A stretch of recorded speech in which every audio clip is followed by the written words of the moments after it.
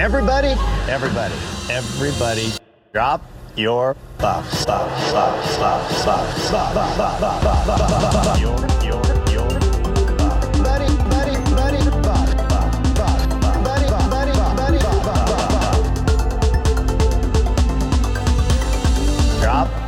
your buffs. Welcome back to Drop Your Buffs. I'm Sean Ross. I am Evan Ross Katz. And we are here talking Survivor 44, Episode 5, The Third Turd. Evan, you promised me some gossip at the beginning of this episode. Please, spill. Okay, so I think that I hung out with Parvati last week after we recorded the episode, correct? Yeah, I haven't heard anything about this. Okay, so first things first, I got to meet Parvati last week. We got drinks together in West Hollywood. I was so starstruck the entire time. It just was like, I don't know. I meet actors and celebrities all the time, but meeting Parvati felt like elevated. So we had drinks together and it was just so fun getting to like hang out with her, and, you know, she'll sort of tangentially like rattle off an iconic factoid here and there, which she, you know, in her mind, she's just saying something very flippant. But to me, I'm like, wait, like that's, you know, she unlocks some memory for me. So that was really great. Last night, I was watching Survivor at a friend's house. I'm back again in Los Angeles, and I just decided to text Ozzy, and I was like, oh, what are you doing tonight for Survivor? Anyway, long story made medium length. I watched last night's episode with Ozzy, and again, starstruck by Parvati, also starstruck by Ozzy. And I just couldn't believe, A, that I was hanging out with Ozzy. This was our first time meeting in person. But then to be like watching the thing with him that he is known for was just so surreal. And it was Ozzy, myself, and a bunch of gays. And I have reason to think that Ozzy had never experienced a group of gay men watching Survivor together. And I think he really enjoyed it. We were a vocal bunch. And a good episode for a bunch of gays to watch with Ozzy. Absolutely. Because it was the Carolyn slapstick comedy hour. Indeed. And I do just have to say, I was thinking about it this morning. No disrespect to any of our faves, but I will declare in this moment, Ozzy is my favorite Survivor player of all time, period. I love my girl Parvati. I love my girl Courtney. I love my girl Kathy. But Ozzy is my favorite of all time. And yeah, there's bias like from my just obsession with him. But yeah, I'm still sort of like vibrating a little bit there were moments I would look up at the screen and there's Jeff, and then I look to my right and there's Ozzy, and I was like, I don't know, there's just this bleeding over between, I guess not fiction and real life, because Survivor is real, you know what I mean? But like, it was just like, it's just crazy how. Is the word vibrating or is it throbbing? I think there was vibration that led to throbbing. But I am super keen to have Ozzy back on the show soon. And Ozzy, fun fact, has not watched The Traitors because we were all encouraging him to go on The Traitors season 2. He mentioned that he had been approached to go on the challenge in the past, but that they sort of stopped following up in their emails. He thinks it's because of the OnlyFans of it all, because for people that don't know, Ozzy is now on OnlyFans producing sex work. But I will say, at least, again, I'm not a casting director, I feel like in 2023, having an OnlyFans is not and maybe I'm just don't know how things work, but I wouldn't think that would be a hindrance towards casting a person. Yeah, I would hope not. Also, I think it's for the best. I don't think he wants to go on the challenge.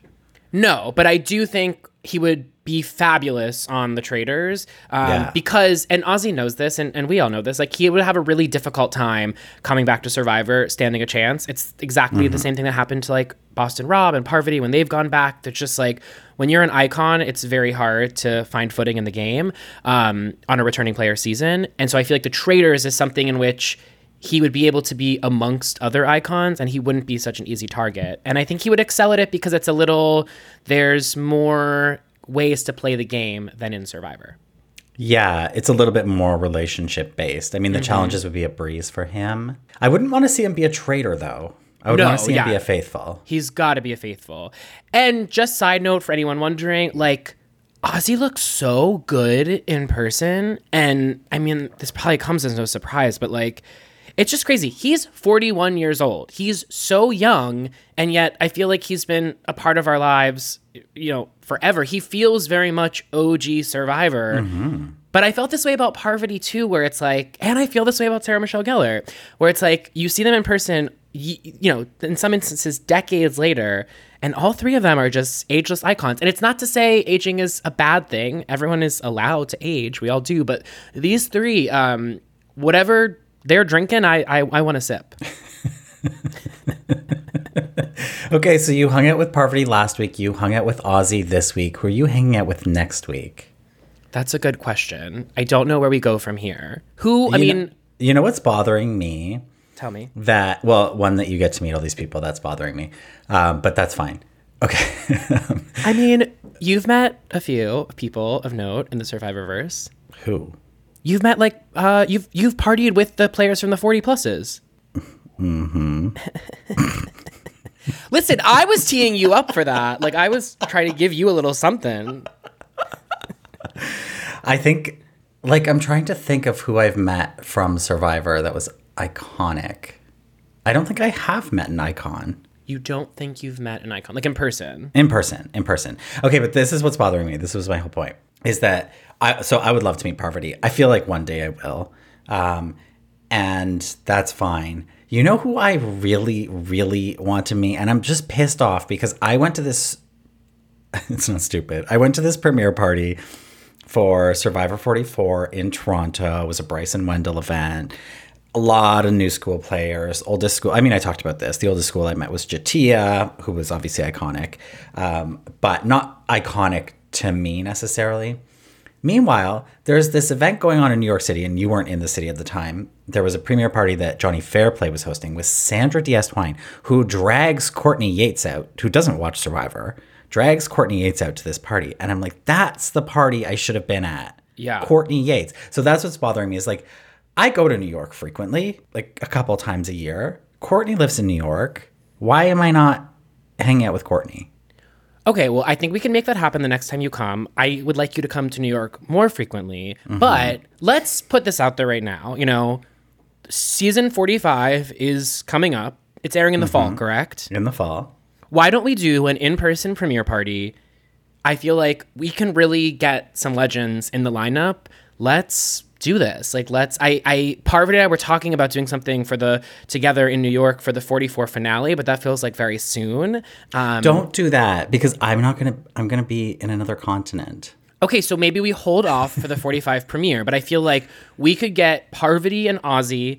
We'll fly them out with what budget we do not yet know. But then, we've got Courtney in town. And there are some other locals like Josh Canfield, for instance. Josh Canfield is up to stuff.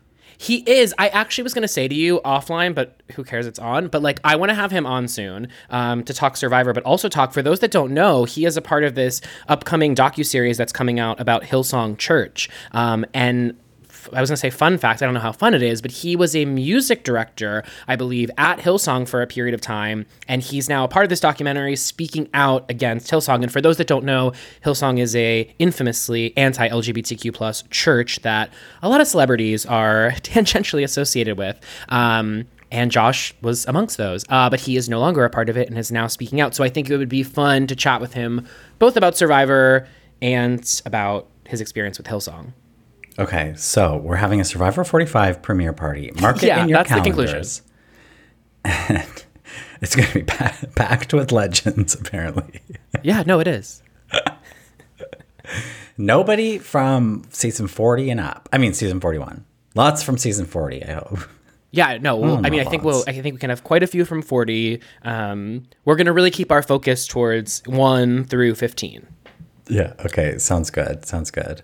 Me and Courtney have a good relationship, though. We talk about Taylor Swift quite frequently. She's a big Swiftie. She offered to send me a phone, one of her used phone cases, which her husband made for her, which was the cover of Evermore as the back of her phone. And she was like, well, I don't have this one anymore. What phone do you have? I'll send it to you in the mail. I was like, I have a case. I'm okay, but thank you. It's very sweet of her. Are you a Swiftie? I didn't know that babe, was... I am a Swiftie. We've never had this conversation, Sean. I've never even heard you mention We literally have. Okay, that sounds right. Because you were on Drew Barrymore's podcast and you asked her about Midnights because it had just come out, or the Eras Tour had the drama around the sale of that. And so that came up as a hot topic. And I texted you and I was like, oh, what do you think of Midnights? And you said, no thoughts. So. Oh, this all computes. But wait, I did want to say briefly. Yeah. Oh, go ahead. No, please. I'm done. No, I was going to say briefly, I feel like Courtney is really significant for you because she was our second interview on Drop Your Buffs, but I feel like Ozzy was more us like dipping our toe into like how this would all be. And I feel like Courtney was your first time becoming friends with someone that you'd formerly idolized. And it's like now here you are and like you have a full-blown rapport. And I mean, you have that now with Parvati and so many other players at this point. But I feel like Courtney was like the gateway. Totally. And Ozzy, I mean, I was very nervous because I had never interviewed somebody. And so I was nervous for that reason. Courtney, I was nervous because she is iconic to me and like key in my, gay upbringing, if you will. So she is always going to be up there, if not number one, number 2 or 3 in my Survivor players. Totally. So love Courtney. You'll see her at the premiere for 45. She doesn't know it yet, but she will. She looks incredible. Did you see these photos? Listen, it goes back to the Ozzy Parvati thing from earlier. It's like some of these players. Now, the same cannot be said for all. I'm not thinking of anyone specifically, but for many of them really do look great. You know who also looks so great? Sophie. Oh, Sophie looks incredible. Yeah. We should have Sophie on again.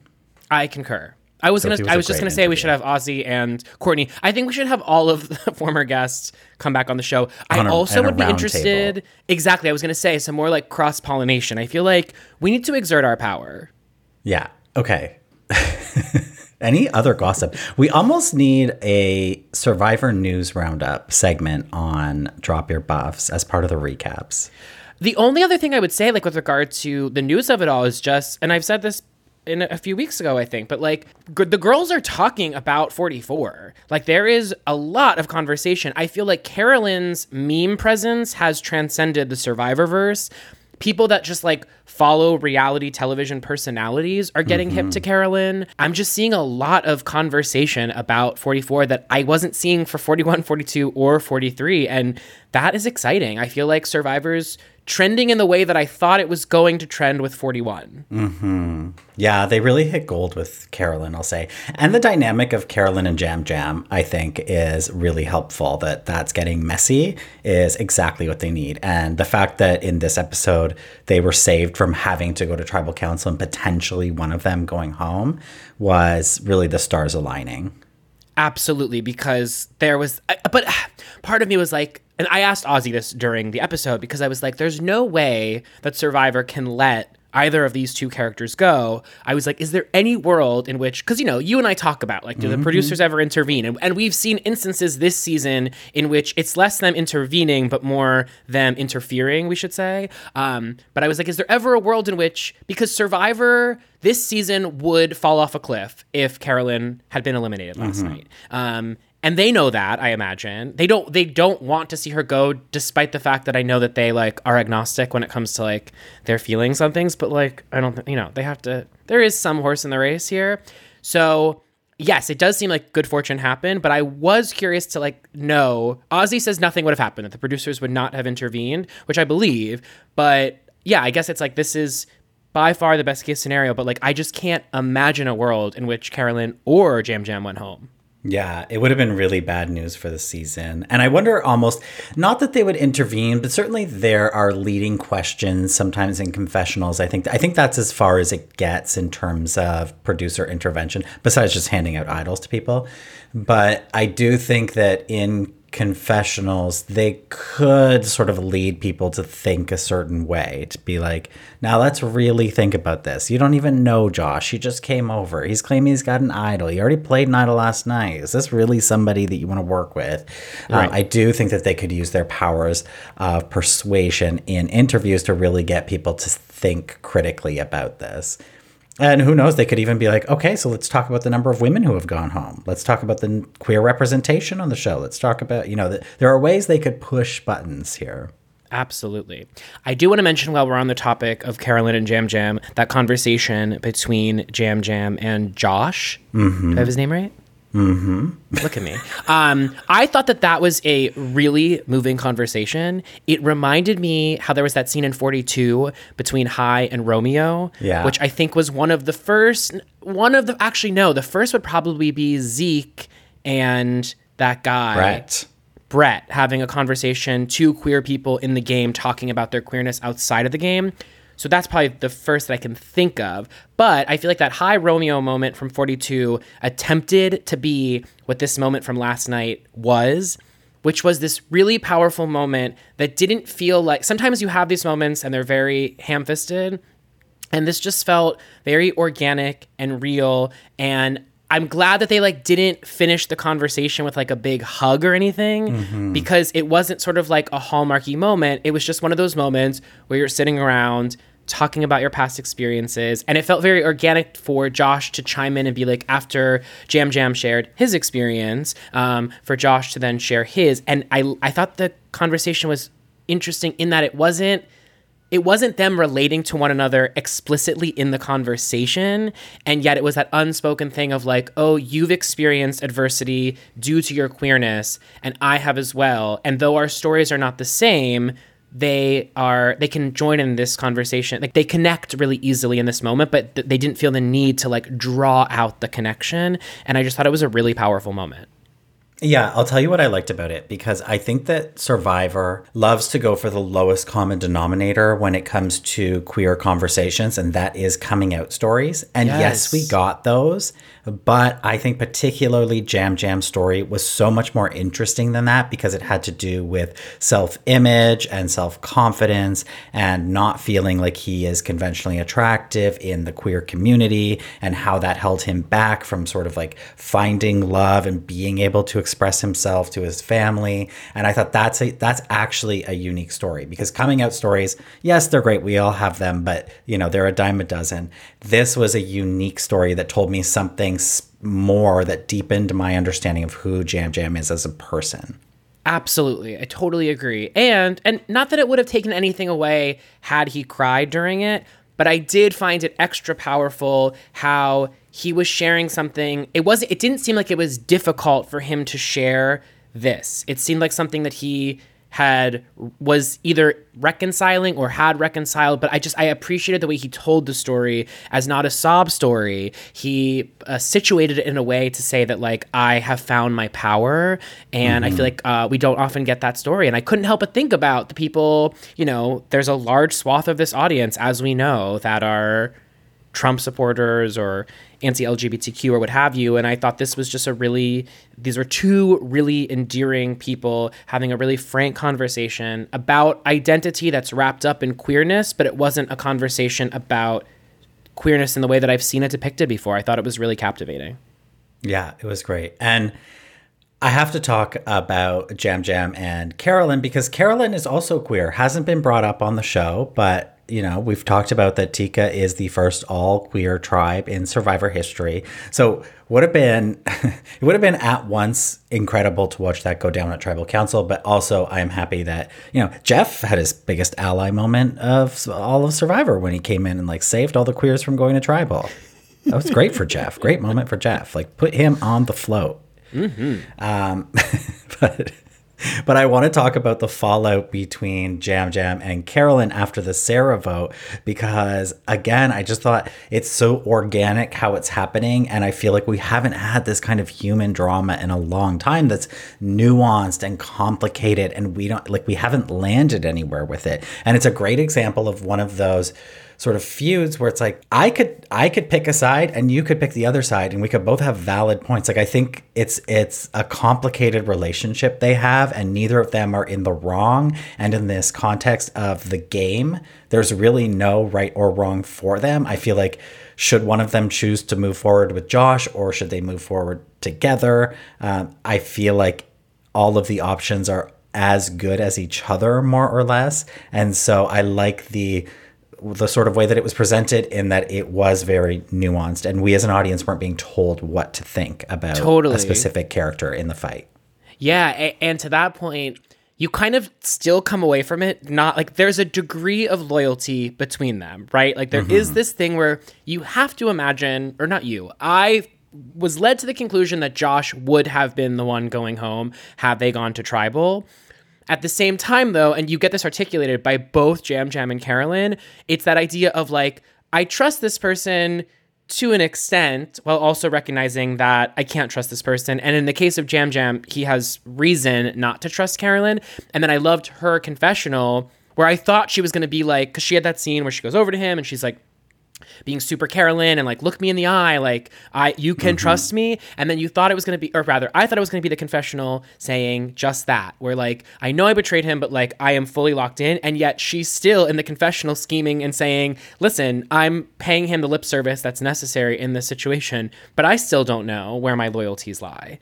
So I just think it's like, for it being only 3 people, which should be the most cut and dry, boring dynamic, it's incredible that this tribe has managed to just suck up in the best way possible so much of the air from this season. Yeah, and I feel like Jam Jam and Carolyn also are just both such excellent storytellers, and you have just great iconic lines from them. I love Jam Jam saying that he was like, I couldn't even understand all of what he said, but something about feeling like Roger Rabbit with his jaw on the floor. Like Jam Jam's thrown out some good references this season. Absolutely. Like Roger Rabbit is not a reference you hear very often. And so for Jam Jam to throw that out, I liked that. And then Carolyn with the title of the episode saying she felt like the third turd in the alliance. Like that's a great turn of phrase. Totally. And also, another great Jam Jam moment was when he discovers Josh's fake idol and has that confessional where he's laughing. And it's just like, you don't get a lot of those off-the-wall moments in confessional, which is, again, this season started off with one of those with Carolyn. I feel like we've gotten, like, confessionals that just feel a little less architected than these past couple seasons that are like really fun to watch and seem to be the players like actually thinking through real thoughts and not just being like, here's the confessional where I'm going to tell you this information. They're very much like working confessionals a la the early days of the show. Yeah, I have to tell you, the Jam Jam confessional where he's laughing about Josh's fake idol, I think that whole sort of segment is the first and so far only truly iconic funny moment from New Era Survivor. I don't know that I've seen a better segment than that because it was so that we were in on it, that we're watching them, that Josh is trying to do this big power move and he's working with what he's got, but that they're just going to call this out after all of this bead drama that we've had to endure over the past few seasons. And then that they just laugh it off basically. And they're like, this guy's an idiot. And then that you get that Jam Jam confessional, which I was just talking about this a few episodes ago, that this was an on-the-fly confessional that we used to see in season 1, where it's just happening at the camp. The camera's standing in front of him. He's standing. It's not some stage. There's leaves in front of his face. Yeah. It's a very specific focal length, so everything else is blurred. Like, it's not a typical confessional. He's reacting to something in real time at camp, and that's what I said that I loved so much about season 1, that brings that classic reality TV feel to it, that we're in the midst of the action. And it's also just all of the delivery I thought was so funny. I loved it.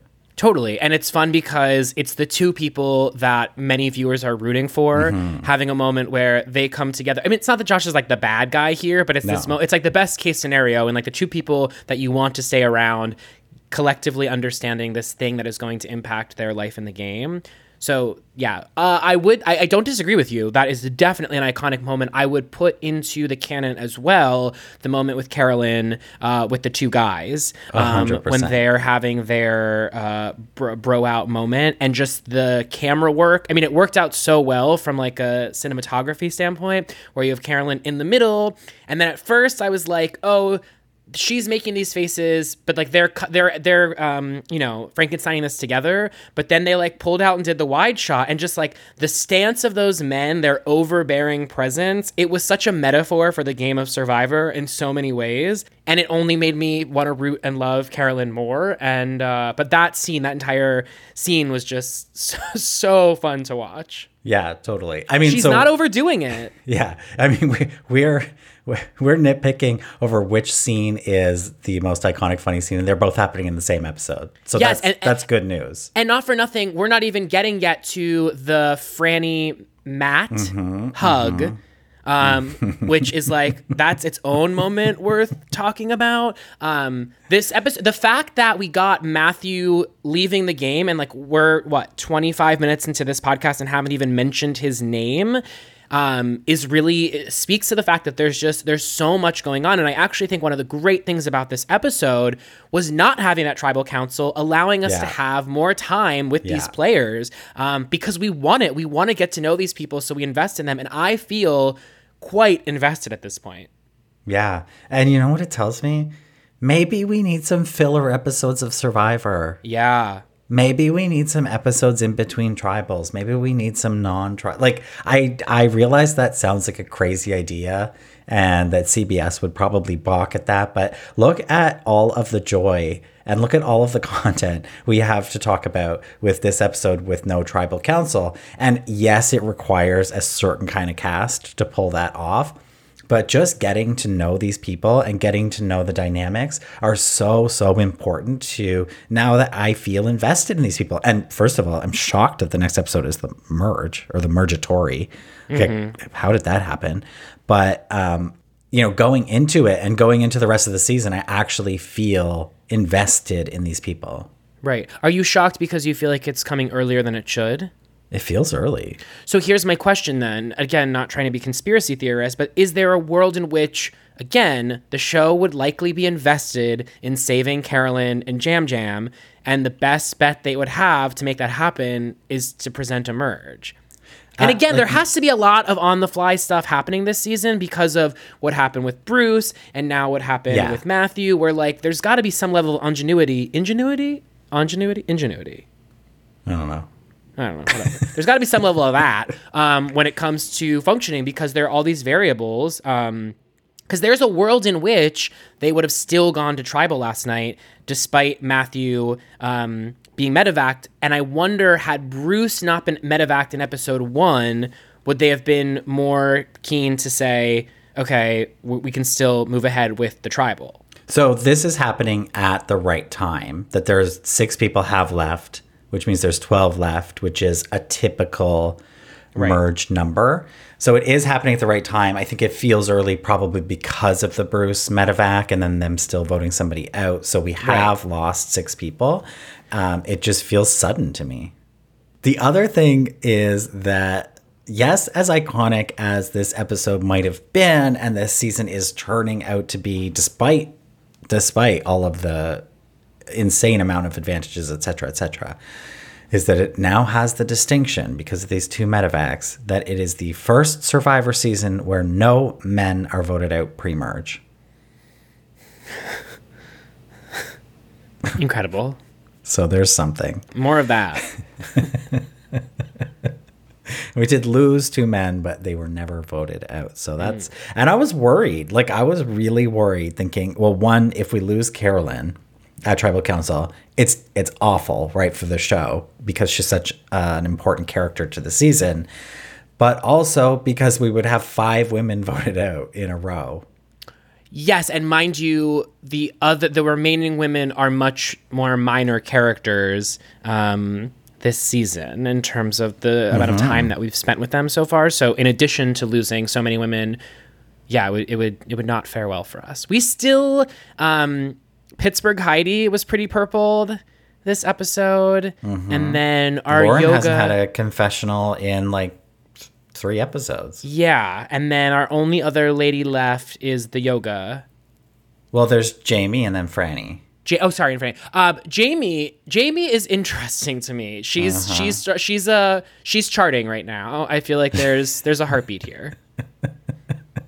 Yeah, she is. Let's talk about that tribe for a second, because we spent a lot of time on Tika. The Soka tribe, with Jamie having just arrived there, it's really funny to watch her trying to integrate into this, because I thought she knew what was going on. And she's got this idol, and she's got this fake idol that she doesn't know is fake. She's got like a good energy about her. And I feel like in a season that Carolyn wasn't in, she would be the kooky person. And she's here trying to like work Matt and be like, I'm going to give you some info about, you know, my original tribe and you should like really work with me. And he's not having it. And so I love that she's misread the whole dynamic of this tribe so much that she goes to Franny and is like, this Matt guy's got to go. And like, good for Franny for like offering, because at first I thought Franny was going to make it kind of obvious by just sort of like nodding her head. But Franny, to her credit, was like also offering some information, a little bit, not too much, but that would make, if I were, what's the yoga lady's name? Jamie. I'm gonna remember that right now. My mnemonic device is going to be Jamie from the Real World, New Orleans. Anyway, when Jamie's having that conversation with Franny, I felt like if I were Jamie, now granted, I don't think Jamie's playing with like the fullest of decks, but I still would be like, okay, I think Franny, we're aligned in terms of this feeling about Matt. Yeah. Can we talk about Franny and Matt? Because oh my God, the relationship is blossoming. They've moved. They're getting closer to first base. Totally. And you know what's fun about this? They're in past iterations of this type of narrative, which we've seen before on reality shows in general, you would think that the plot would be that they have this friendship going. One of them thinks it's romantic and the other one, it's strictly game. What's so sweet about this, besides the fact that they both just are incredibly endearing characters, is that you get the impression that they're both revealing in the confessional that they secretly have romantic feelings for the other one. And it's like, but they haven't had that moment where like they've come together and been like, this isn't just game and this isn't just friendship. So it's even made the cuteness is already overloaded. And then it's made even cuter by the fact that they don't seem to know that the other one is into them the way that they're into the other one. Yeah. And you had this great breaking of the fourth wall sort of moment where you have a producer in the confessional saying to Franny, are you blushing? Which I liked. I like that. It's like a little bit of a callback to that producer moment with Carolyn that opened the season. So I enjoy that. Now, the hug heard around the world. That was a long hug. It was a long hug. It was the kind of hug where you breathe during the hug. Like, honestly, do you typically hold breath during a hug? Yeah, I guess you do. Well, like, you're just not like actively letting out I think there's something to be said about like coming together, pressing bodies together, and then having a deep breath. Like, that is very intimate. Like, honestly, my takeaway when they pulled apart was like they just had sex. Yeah. It was like non-penetrative sex. Yeah. And it felt gratifying. Intimate. Like there was a satisfaction to the two of them. It was very post-coital. That was like, it felt like the relationship had moved to a new place after that hug. You can call it a hug, but that was more than a hug. Now, they're planning on going for Ethiopian food when they get back. And remind me, Franny lives in Brooklyn? No idea. Okay. You know what? I've got the cast list up. We need cameras up for this Ethiopian dinner. I feel like that would be something I would be really invested in. I gotta say too, Franny. So Franny is from Cambridge, Massachusetts, and Matt is from San Francisco. This tracks. Okay, well, I think we could potentially do a spin-off show about them. But what I was going to say is, in more ways than one, season 44 is begging for a reunion. Totally. It's like we need to catch up with both of our medevacs. We have a romance. We have Carolyn. We have Carolyn and Jam Jam. Like, we have catching up with all of the women who have subsequently become icons after going to Ponderosa. It's like we need check-ins with all of our girlies. Like, there's so much to cover. You know what the problem is? What? That Survivor 45 is going to be filming while 44 ends. Okay, so get Ryan Gumble on the phone. Get Rosie O'Donnell on the phone. Sorry. Yes. I'm tempted because, you know, like Rosie answers messages sometimes. It's like, oh yeah, we should just message her and just be like, well, one, is she watching Survivor 44? The answer would be no. You have messaged her. Do you watch Survivor? She said no. She said no. I'm gonna message her right now and just be like, Rosie, we need you to host the Survivor 44 reunion, because then maybe she'd respond and say I'm down, and then we could post that and like shove it in CBS's face. She's gonna reply no. please host. And also, it'd be 40 seasons later because she hosted the season 4 reunion. Oh my God. It's kind of very synergistic. Rosie, please host the Survivor. How do you spell Survivor? Survivor 44 reunion. Hope you're well, XO. Hope you're well. Okay. You're well, XO. Is it? Yeah, I like an XO. Okay. Done. We will circle back, as they say. She'll probably respond. Which platform did you message her on? I'm using IG. That's what we've had. I know. TW moments as well. I know. I've had moments with Rosie. I know you have. You fucking had her. Wasn't she watching one of the Deja Vu Live episodes? Rosie was not only watching, but she was playing the games in the comments. That's so iconic. I know. It was truly like I was gagged. That was a Courtney Yates moment. Actually, that was bigger than a Courtney Yates moment because Rosie O'Donnell truly raised me. Yeah. I was raised on the Rosie O'Donnell show. Before you were okay. So what do you see for Franny and Matt? Do you see a future for them? And do you think that Ethiopian is the best first date? So it's not really a first date when you've had like it's like their first formal time. It's a very unique circumstance. So from a are we going to have sex standpoint, probably not the best option. Although the mechanics of heterosexual sex make it that, like, I don't think it matters as much. But I think Ethiopian could be delightful. And then with regards to your first question... The good thing about Ethiopian is that, like, because usually you're sharing a plate, it's a big plate, and you've got that nice, I don't know what it's called, that nice spongy sort of bread base, right? That you pick is because you're eating with your hands and you're taking from the same plate, you have the opportunity to like graze fingers, you know? Or like, like you could put a bite in the other person's mouth. So it gets romantic. A little intimate. So, okay, and then, I'm down now. Yeah, no, I mean, but again, we need cameras up. To your question of like, do I think there's long game here? I think it is too early to tell. What I'm curious about moving forward into the merge is how much of an effort they are going to make to hide their relationship, and are any of their current tribe mates going to use their relationship as leverage in ingratiating themselves with the other tribes by basically putting a target on the two of them as opposed to, on themselves. I do think it's like, if I were in this game right now, as one of the other people on that tribe, I'd want to third wheel with them versus putting a target on them. I think the easier strategy is to put the target on them, but I think that if you've got 2 votes, it's like move forward as a 3. I would ride that wave for as long as I could. Well, and maybe what they need to be doing is pulling Jamie in, because they seem to be at this point plotting against Jamie. But now that we're moving into a merge situation, Matthew's gone, who was Jamie's plant daddy. Now I feel like Jamie's a little bit more of a free agent. They know they'll probably find out shortly that she has an idol. Oh, but it expires at merge.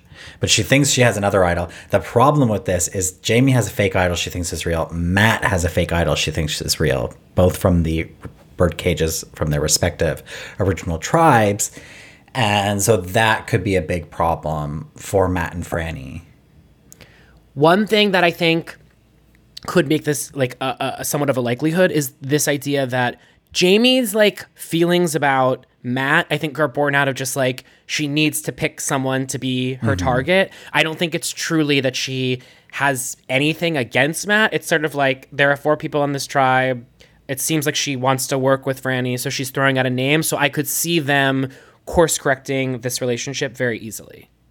Well, no, but what happened was Jamie was trying to get Matt on. Jamie wanted to work with Matt, and Matt was not interested, which is why she went to Franny and was like, I don't like this Matt guy. So I feel like Matt fumbled the ball on this one a little bit, because if somebody's coming to you and it's like, hey, I like you and I want to give you information, don't brush them off. Like, right. You just always agree. Who cares?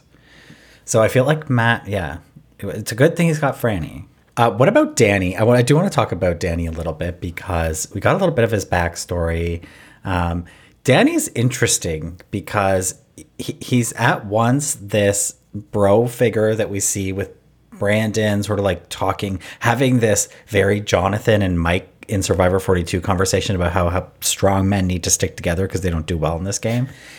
And then meanwhile, he's like, we're just a bunch of silly gooses on this tribe and we're like meditating and I'm going to like do my breath work and all of this. There's sort of like two versions of Danny, I feel like. But I do got to give it up to that conversation because I saw so many people on Twitter trying to be like, these dingbats, like blah, blah, blah. And it's like, it's camp, right? Like it's so obvious. And not that they are not performing camp. We are picking up camp. But like, it's funny that it's like and I'm not saying anything. I understand the inclination to be like, this is factually like, let me show you all the players that have in fact done well as this archetype. It's like, there are so many examples. It is the overwhelming example that they are so in outer space with this thought process that you can't help but enjoy it. It's sort of exactly what we were talking about with the Ariana DeBose of it all, where it's like, it just, everything gets subverted now where like the unmother becomes mother. That is this, where I was like, I love these men for just standing their ground and being like, strong men never win this game. And it's like, yes, say that. Yeah, people like us. And then I love that Carolyn interrupts and goes, what do you mean people like people us? People like you. People like us. It's just, they were so clueless. First of all, like to back up a little bit, using Advantage Island in this way, I was truly gagged because I couldn't believe when Jeff said, oh, also there's going to be a journey this episode. And I was like, not another one. Like, how? And then if they get there and it's like, you guys just chill, have fun. I loved that. I love that as a concept. I think that's what we should be doing with Advantage Island. Maybe in like these little picnics or whatever, like you can, and it's a great way to combine reward and immunity, right? Like, you want to give out tarps and stuff, but it's nice to see people eat and have fun and just like chit chat. And maybe you like every now and then hide an idol or an advantage in the food or like at that hut that they visit. I also love it because it forces them when there is no like twist or like layer to it all, they then have to go back and tell the truth, but it seems like a lie because I like this. This is almost like we were talking last week about like this idea of like the fake idols and how that like fucks things up. This is a better version of fake idols where it's like they're forced to seem as to tell a truth, but because it's never been done before in the game, it seems so unlikely, but it is their truth. And that creates a fun dynamic to me. Yeah. And this is the kind of thing you could use to like, look at Josh. He makes this fake idol. Nobody believes it's real. What if, Carolyn had made a fake idol? Apparently they're very easy to make. Yeah. You can make it, come back from Advantage Island and be like, I got an idol.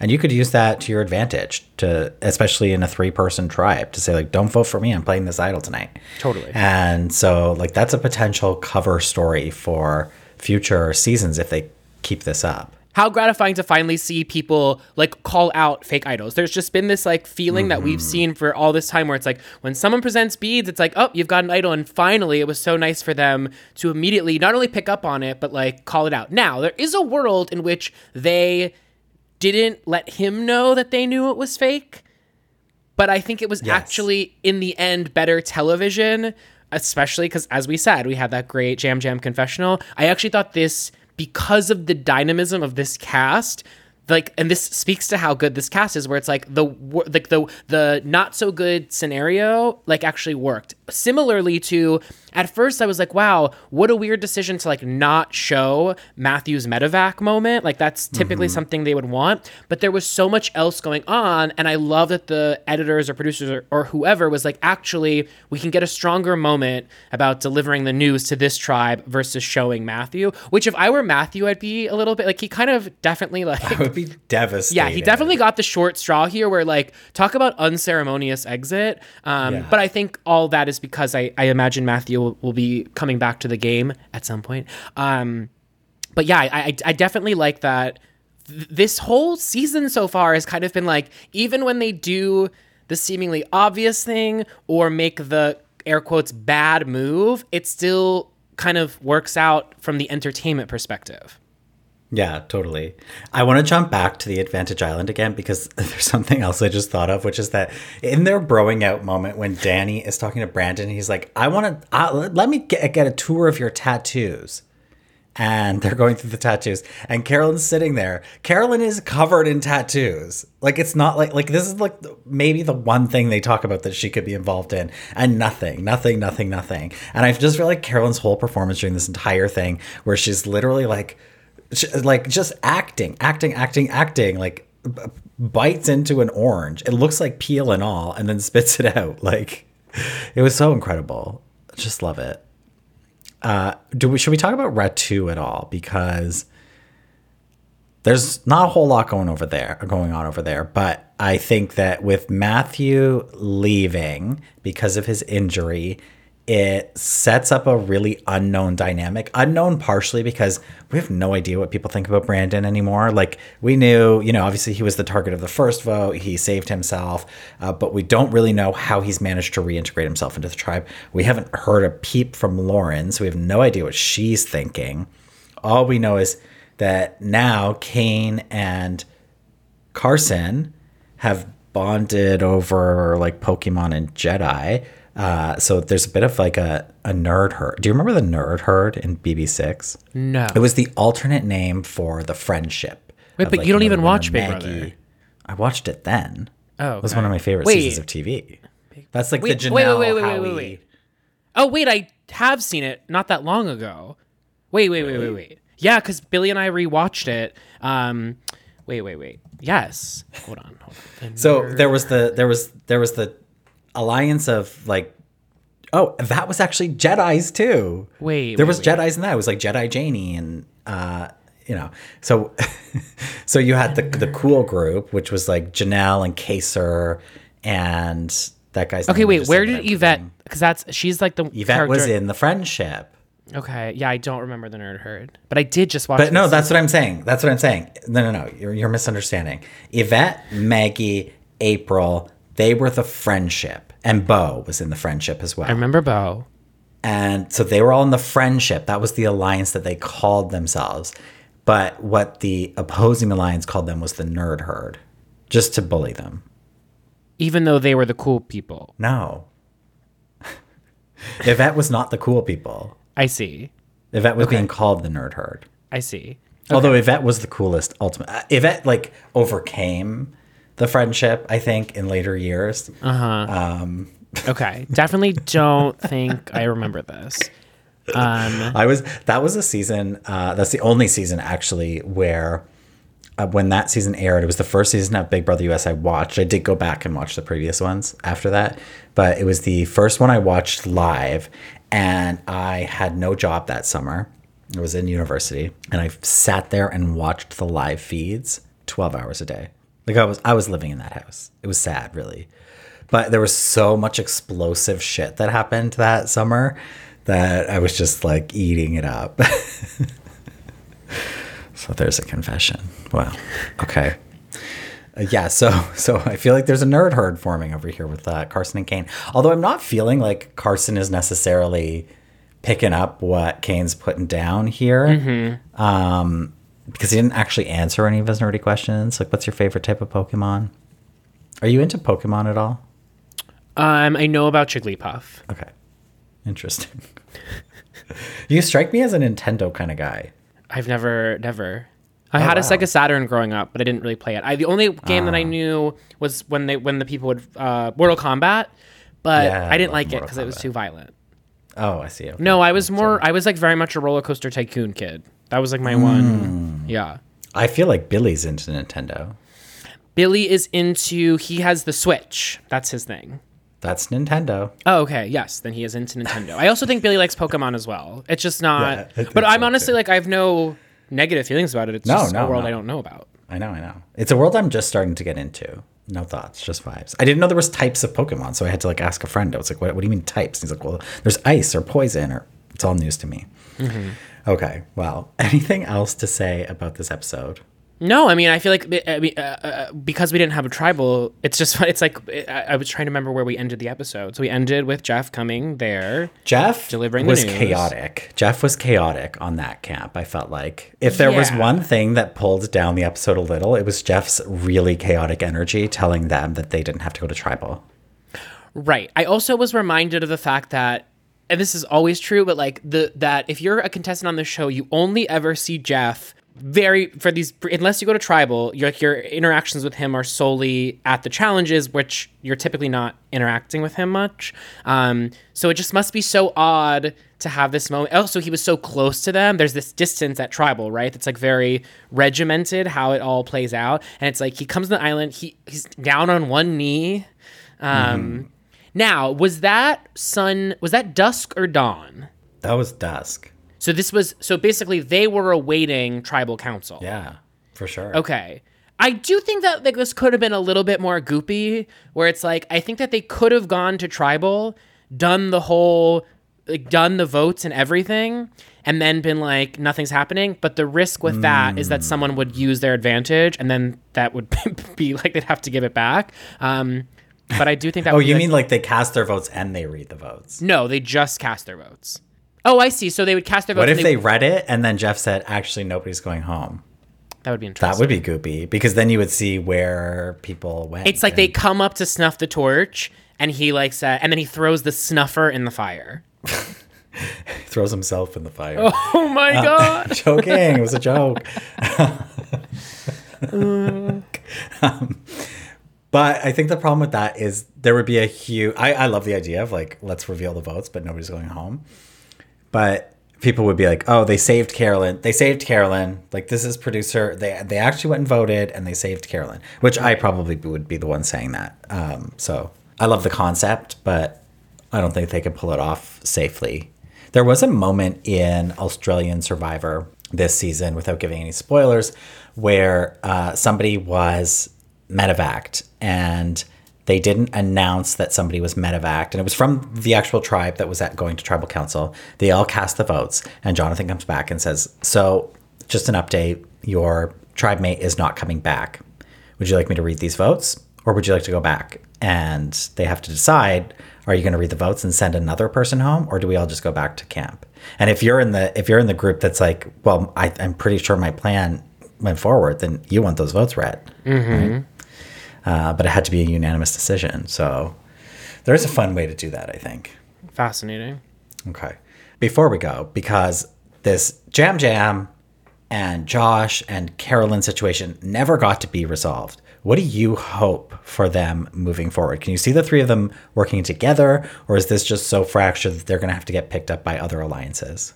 I hope they disband. I don't really need to move forward with Josh in terms of an alliance member. I also just don't think he's like strategically cunning enough to benefit Carolyn and Jam working with him. So my best case scenario, I would like to see Carolyn and Jam solidify this final two, and then I'd like a link up with Franny and Matt, because I like the idea of like these two couples coming together, a la Parvati, Amanda, Ozzy, James. I feel like that would be really strong. And then I've still got, I mean, obviously I have my Pittsburgh Heidi, so like I need her to like get in the mix at some point. And then, but I wouldn't hate Carolyn and Jam reuniting with Carson. I feel like that would also be really satisfying. Yeah. The question really becomes this bond that's being built between Carson and Kane. Is that just like circumstantial, or is that something that they'll move forward with? What's exciting, seemingly, is that Danny and the football player, whose name is Brandon. It's at this point, the names I don't know is largely because we're not seeing them on the show. There's a reason. But if Danny and Brandon are so explicit about this bromance, it would mean that there's a lot of like quote unquote underdogs that could band together to take them out. And I feel like that would be very gratifying. I think that it's very promising that we got so much content about Carolyn saying, I don't want this bro thing to be happening. I will get to the merch. I am a strong player. I've already made moves, and they better watch out because they've just disrespected me to my face.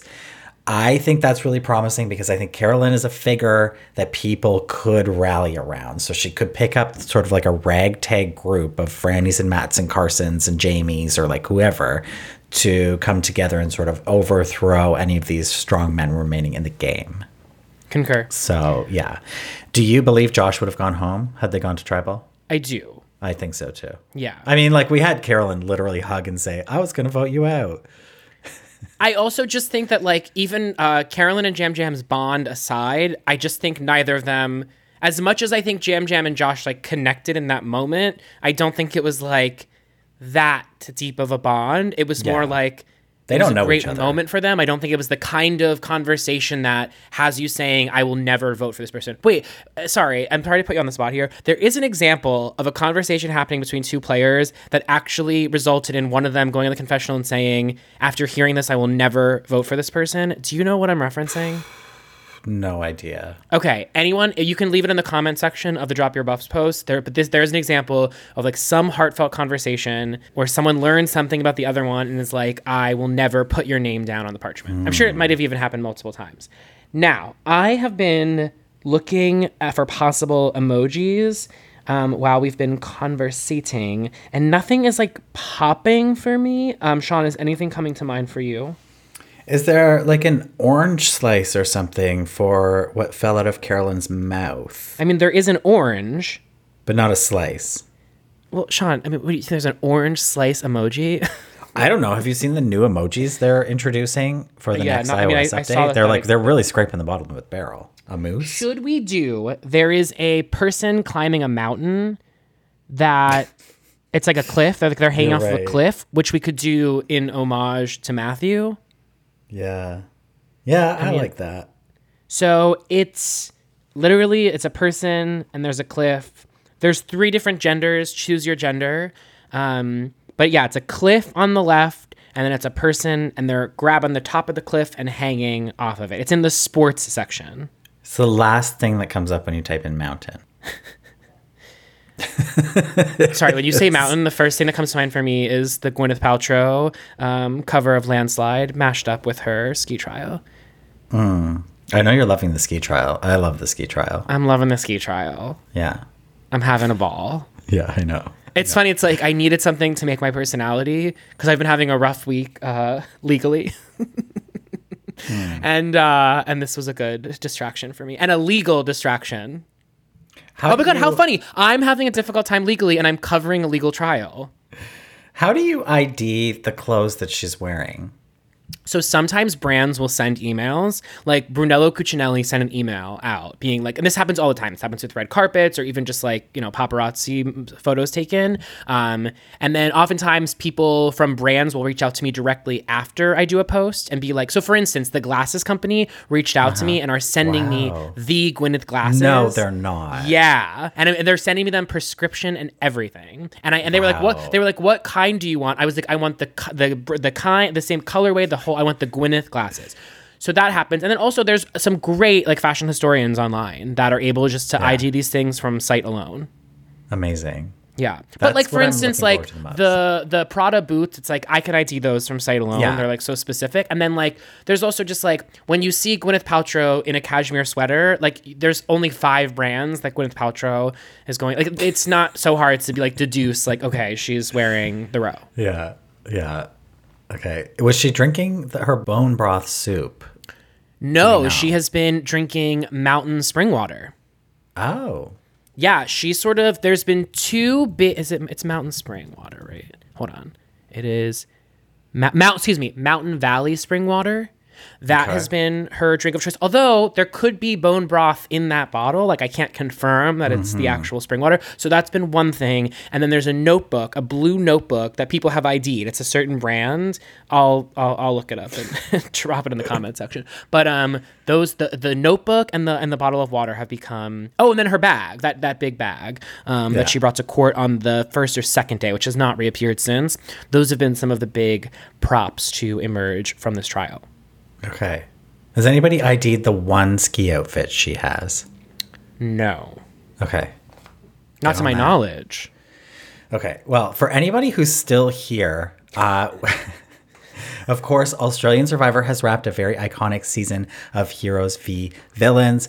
Ricard and I sat down yesterday with the executive producer of that show. There's only one, unlike in the US where there's like 7 executive producers. So we spoke to the executive producer, David Forster. He's a queer man who, by the way, is very cute. And we had such an incredible conversation with him. It's honestly one of my favorite interviews I've done on Drop Your Buffs. It was like truly fascinating to talk to an executive producer who's making the decisions, talking about how to, like, a vision for the show, how the story is told, winner edits, when to put twists into the game, when not to, comparing it to US Survivor. We talked about the possibility of an all-international all-stars season. So much. He teased what's coming for Australian Survivor next season. So that episode will be available tomorrow. It's available right now for patrons of Drop Your Buffs. So look forward to that. And we hope to also get at least 1 or 2 players from the season. It's been a little more difficult than I thought it would be, but we'll see about that. I would like to at least talk to a couple people. So stay tuned for that. You would have your best interview while I'm not around. Okay, wait, riddle me this. For those of us that have not tuned into HVV, which, by the way, for those curious, I am currently watching season 2 of Australian Survivor, which is why... Who was your last boot that you saw? Brain fog. Yeah, hard to say. I'm like 6 episodes in. I'm enjoying it, but I feel like we're just like attending to business at this point to like get down to it. But my question for you, well, 2 questions. The second one will be informed by the first one. US Survivor, heroes versus villains. How would you rate it on a 1 to 100? US Survivor, heroes versus villains, 1 to 100, 95. And Survivor Australia, heroes versus villains, 1 to 100? 88. Okay. Like pretty close. I would say it's pretty close. Yeah. I would say overall of all the seasons I've seen, probably Heroes v Villains Australia might be in my top 5 all-time seasons. Work. Like, I really, really loved it. There definitely, as with every Australian season, there is a moment of lull post-merge, but I think the characters that we did have and we're focusing on were so worthwhile. So truly, truly loved that season. I think the last time we spoke, you said the last person you saw to go home was Amy. But I advanced 1 more. So Sam. Careful. Season 2, Sam. Sam Webb? No, Sam Gash. Oh, yeah. Sam. Yes. Okay. Wait, were you saying careful? Okay, is she coming back? I'm just saying, she's been on Drop Your Buffs, babe. Oh. She's a friend of the pod. Work. Shout out to Sam. So, actually, Sam Gash was supposed to fill in for Ricard this season, and she ghosted me. Okay, so now I'm connecting the dots. Okay, yes. Sam just went home. Yeah. Okay. Let's talk after the next episode. Oh. Mm-hmm. Okay. Thank you so much for listening. Make sure to subscribe so you don't miss our upcoming coverage of Survivor. Also, I just have a question. Sorry not to cut you. Go for it. Sorry. I just would love to hear from people. I feel like we have been less negative this season, and I just want to like check in with the listeners here. Let us know in voice memos how are you all feeling about Drop Your Buffs season, whatever this is.